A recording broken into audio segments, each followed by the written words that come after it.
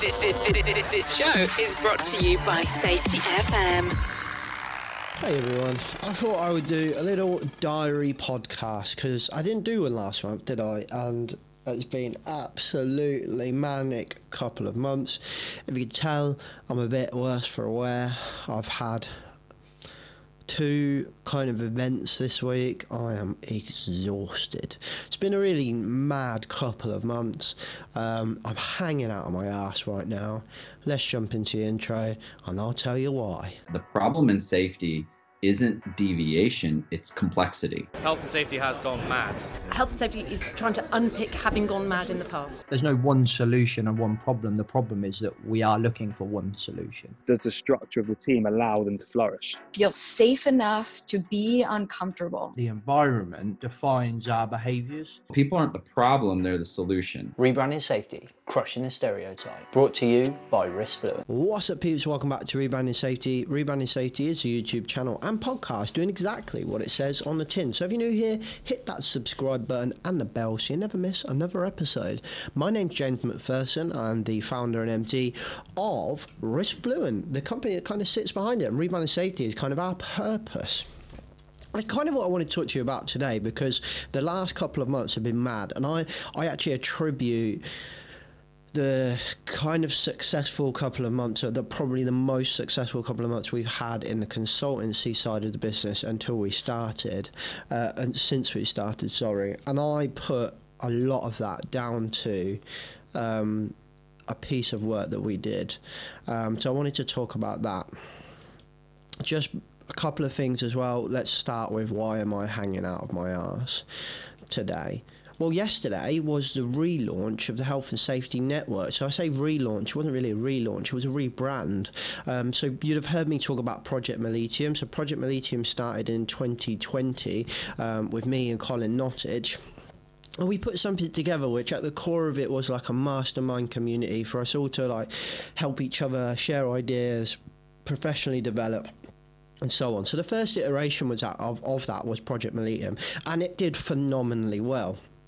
It really did phenomenally well. But there were some like teething, I wouldn't say issues, but there were some opportunities to improve for sure. God, my coffee's gone cold.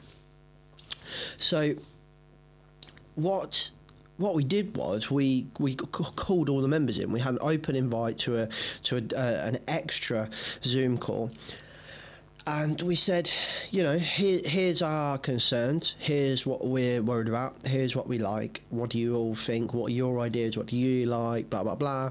And members were outstanding. It was a really busy call. We had loads of people feeding back, and we took loads of it away. And one of the things we took away was we want to give anyone in the membership that wants it the opportunity to join the business. So we wanted to give them the opportunity to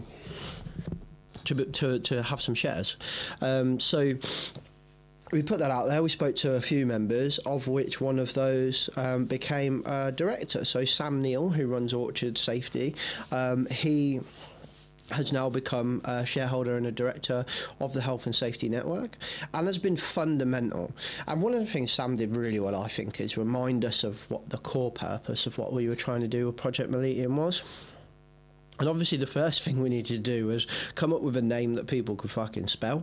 So we did the Health and Safety Network, and we rebranded it. We got an artist to kind of do all of the logos and stuff. So we proper went in on this.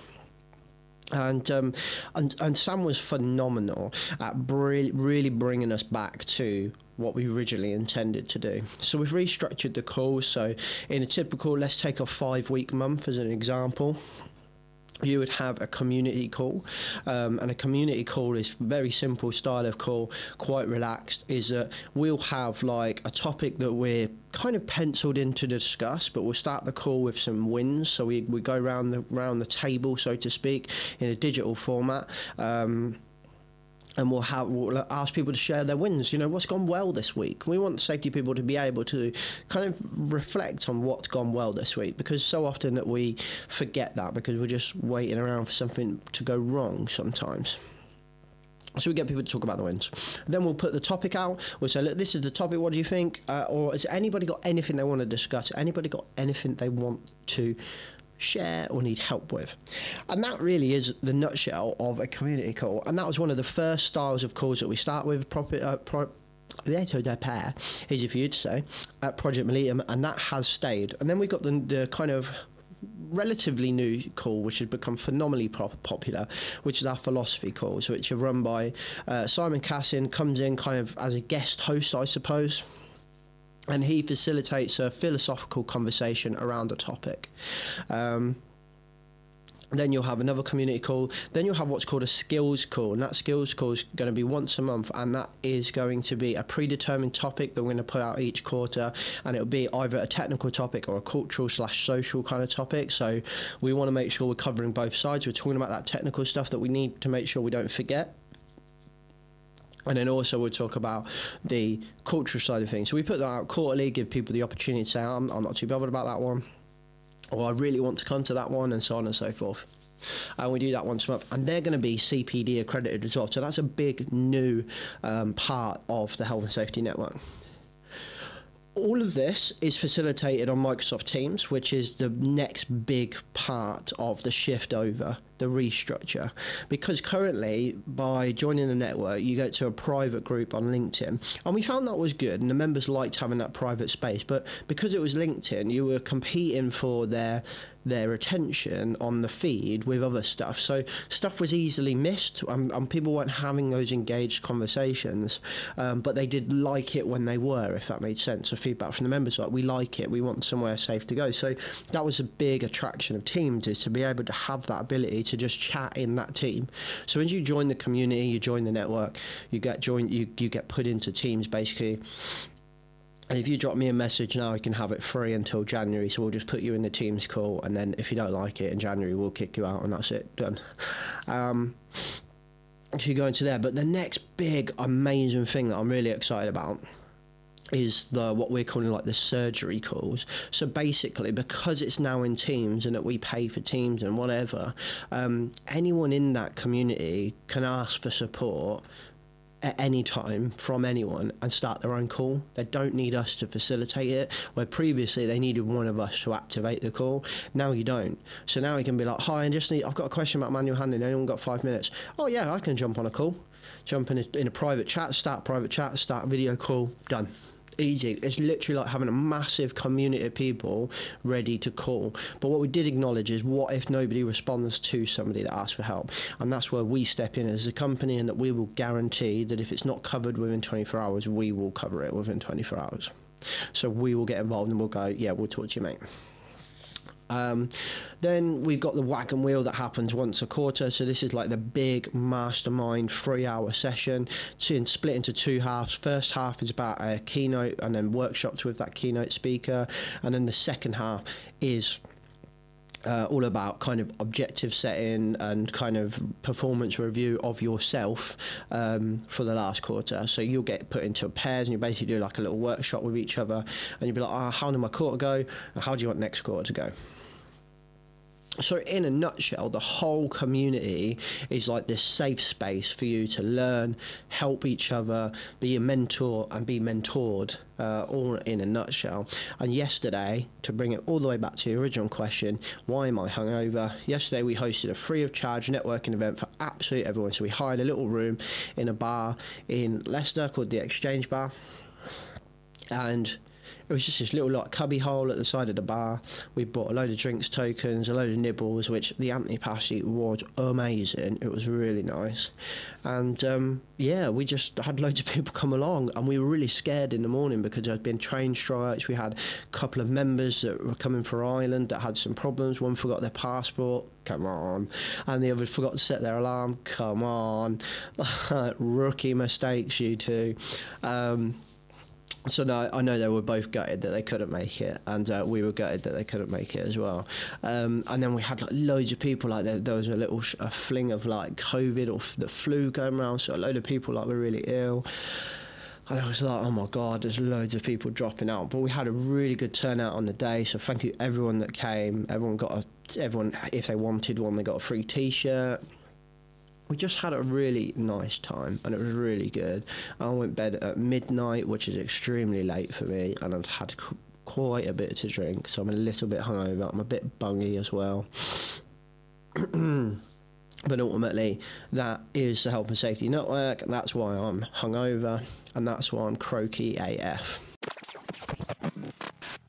Make it clear that the use of computer vision is because that you want to learn about patterns of behaviour in parts of workplace to improve the work environment. Then you will not use it as a disciplinary tool unless there are exceptional circumstances. Consult employee reps. Give them a distraction of what CV will do, CV being computer vision, as well as reassuring them. They will have great ideas about how it can be used to protect people. They're just two of the rules in the white paper that Protex AI have done for building trust within the workplace when we're using computer vision AI. So computer vision is like the AI tech that goes onto your CCTV that Protex AI do. And one of the biggest issues that we've got is that we've just got a culture of where we think, not just as a company or you, like just I think everyone, a majority of people have a culture where you think you're only doing this to spy on me. And that's the problem when we've got predominantly a lot of these AI type data building type tech innovations, and that was one of the things that stood out when we spoke to Protex AI. We had quite a lot of these computer vision people come to us at Rebounding Safety being like, oh, can we talk about, talking to your audience and stuff like that. And one of the first things we would try and get out of them is like, how are you using this? And the second we got a hint of like, you're using it to punish the worker, we didn't want it. It was just being used as another stick to beat the worker. And the thing that stood out with Protex is that they didn't want that to happen. And they've kind of put this kind of whole ethos into a white paper, which is a great piece of information. It's free of charge. You can download it from the website. It's called AI's Role in Promoting a Proactive Safety Culture. All about kind of building that data and becoming more proactive. But one of the first things we need to do is increase trust. That's why I really liked their kind of list of rules essentially to build trust. Like, this is how we're going to use it, and this is that framework we're going to operate within. So you can find the link in the description below for that white paper. It's not massive, it's a relatively easy read. It's not horrendous like academic type paper. It's an easy read. It's broken down into nice chunks, and there's a lot of valuable information in there, along with a little bit of a bonus as a kind of little introduction into safety culture. So if you weren't sure as to where the word or phrase safety culture came from, it's in that paper as well. Go to the link in the description and download your paper now. And it's been outside of the Health and Safety Network. Inrisk Fluent has been an unbelievable tornado of a great couple of months. We're busy. We're mad busy working with some subcontracted project, some kind of partnership / subcontracted projects with other consultants, and then our own customers are really starting to flow in now. So we're really starting to build some of our long-term partnerships, which is what we're really trying to push, is that long-term partnerships with those businesses. So we've partnered with an awesome company just this week that we've been talking to for a long time. So they're a safety team, and they just want some support to kind of take the kind of strategy of risk management and their cultural kind of approaches to the next level. So we've kind of got like had loads of chats about where they are, and kind of really put together like a bespoke kind of partnership with them, and that's it, and said, like, we will basically just be there for you. We'll come on site X amount of times a year. We'll be there for you, and we will together strategize a way to get to where you are, where you want to. Because I remember being a safety professional and not having any help, because the classic response is, well, I pay you to do that. Well, yeah, you do, but I'm just one person. I'm very lonely. So we were like, for the bosses that are not like that and want their safety team to have some support, some a kind of critical friend on the outside of the organisation that can be really honest with them. Person that can kind of spend the time out looking for academia and best practice and trends and stuff like that to help you improve and drive and plan outside the day-to-day, then that's what we did. So we've got a company that we're doing that with. We're still doing that amazing project with a road construction company. Really excited about this, and the big main chunk of that kicks off next week. So there's been loads of prep for that going on in every spare minute that I have, and that's really cool. It's like it's a combination of like bringing some tech in. So first part of the project was finding some tech and onboarding that tech as a trial, to be able to facilitate a recorded conversation, and basically then designing the conversation is to do kind of some simple kind of one-liner questions, of open questions for people to consider what's in front of them, what they're trying to achieve, and so on. So yeah, now the next step is getting them kind of their concept around risk and dynamic risk and stuff like that up and running, and then get them facilitating briefings. So we start that next week, so that's been amazing. Got nominated for an award, a finalist of an award, which has been weird.